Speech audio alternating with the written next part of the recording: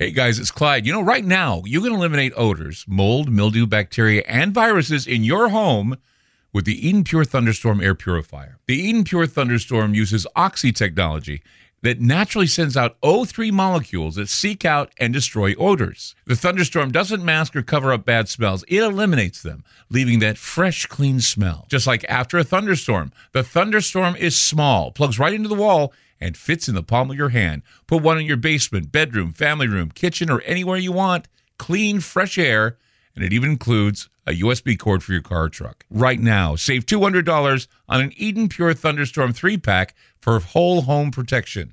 That's 3 units for under $200, a fraction of the cost compared to other air purifiers. Right now, go to EdenPureDeals.com and use discount code Clyde3 to save $200. That's EdenPureDeals.com. Use Clyde and the number 3. Shipping is free. I'm Clyde Lewis, and you're about to listen to a sample of today's Ground Zero show. If you'd like to hear the podcast in its entirety, sign up at aftermath.media. I'm Clyde Lewis, and this is Ground Zero.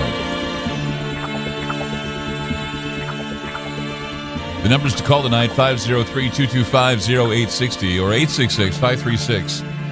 866-536-7469. That is a toll-free number. You can call in anytime, day or night, even during the show and after the show. It can be a line where you can express your feelings about the show.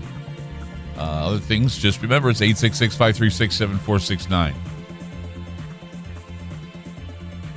So I was alerted this morning to, I guess you could call it, Vladimir Putin's State of the Union address. Well, actually, it was President Putin's equivalent of the State of the Union address. And he said that he's pulling out of the nuclear arms treaty and accuses the West of starting Ukraine war in a bid to achieve limitless power.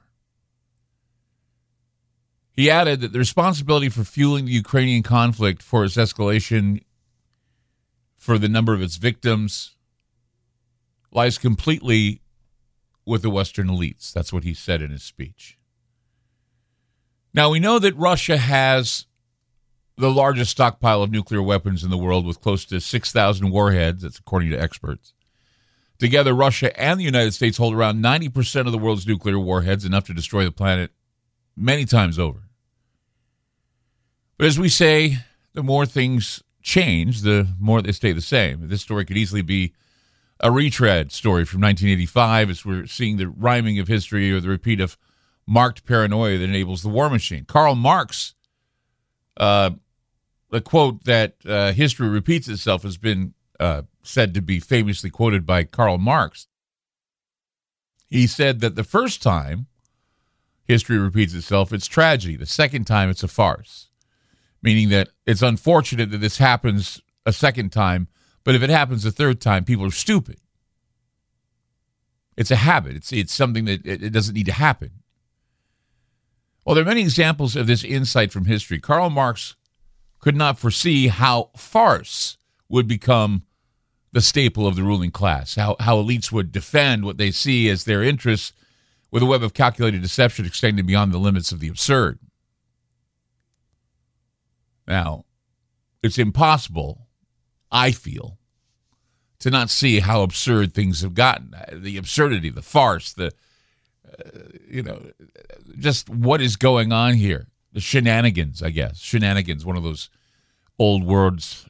I mean, you look at the recent developments, and it's not a laughing matter anymore. What we're seeing here are developments that will have, or do have, deadly, serious consequences. And there's a cold paranoia that has its grip on our nation, and many are now fearing that somewhere near them there will be an act of sabotage, an act of violence that will put them in harm's way. There are a lot of people that feel this way. Whether it be someone shooting someone across the street from you, whether it be someone vandalizing your home, whether it be a shelter in place that has been issued for an area because of a danger, some sort of a manufacturing disaster, a farm going up in flames, or some other horrible thing. People are feeling this. Or shooting, of course. Shootings are always something we hear about all the time. So, yes, the paranoia as the nation in its grip, mechanical failures, plane crashes, grid failures, substations have suddenly become targets in the homeland. That's something I fail to understand. I fail to understand why physical attacks on our power grid rose 71% last year compared with 2021 and will likely increase this year, according to a confidential industry analysis viewed by the Wall Street Journal. A division of the grid oversight body known as the North American Electric Reliability Corporation found that ballistic damage, intrusion, and vandalism largely drove the increase in these attacks. And the analysis also determined that physical security incidents involving power outages have increased 20% since 2020, attributed to people frustrated by the onset of the pandemic. Social tensions and economic challenges also have triggered this. So the NERC division, known as the Electricity Information Sharing and Analysis Center, or EISAC, they recorded this increase in incidents in 2022, driven in part by the series of clustered attacks on infrastructure in the Southeast, the Midwest, and here in the Pacific Northwest, just not far from here, where we're broadcasting. And one of the most significant incidents occurred early in December when attackers targeted several substations in North Carolina with gunfire, leaving roughly 45,000 people in the dark.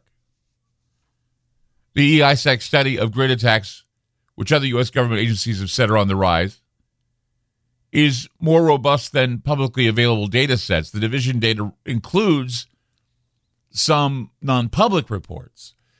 And they talk about the utilities and grid authorities have filed these federal agencies telling them that there have been things happening. There's voluntary disclosures that have been made confidentially. And so the NERC tracked a significant increase in mandatory reports last year. The division wrote that it is reasonably likely that the uptick in such attacks will continue this year based on the number and nature of recent attacks, some of which appear to have been carried out by members of extremist groups aiming to destabilize the grid. And this is just more grist for the paranoid mill. This is what a secret war looks like.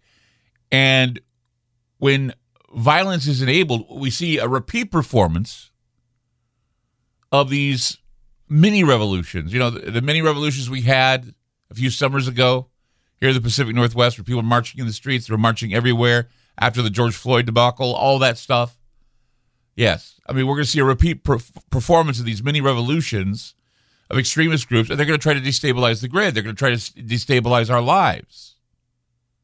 And we've heard paranoia being blamed for much of this, that we are, you know, they're blaming the alternative media that, you know, they say, well, they report this and they talk about what they think they're experiencing. Conspiracy theorists, though, of course, in its current context means they're making stuff up.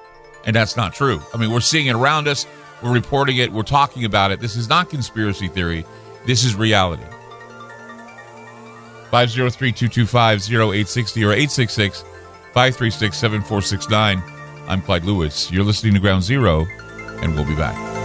You just listened to a segment of Ground Zero. If you'd like to hear previous shows along with having access to our online library and social media platform, sign up now at aftermath.media. It's only $10 a month, and there's also yearly specials to fit your budget. Again, go to aftermath.media. I'm Clyde Lewis, and thank you for supporting Ground Zero.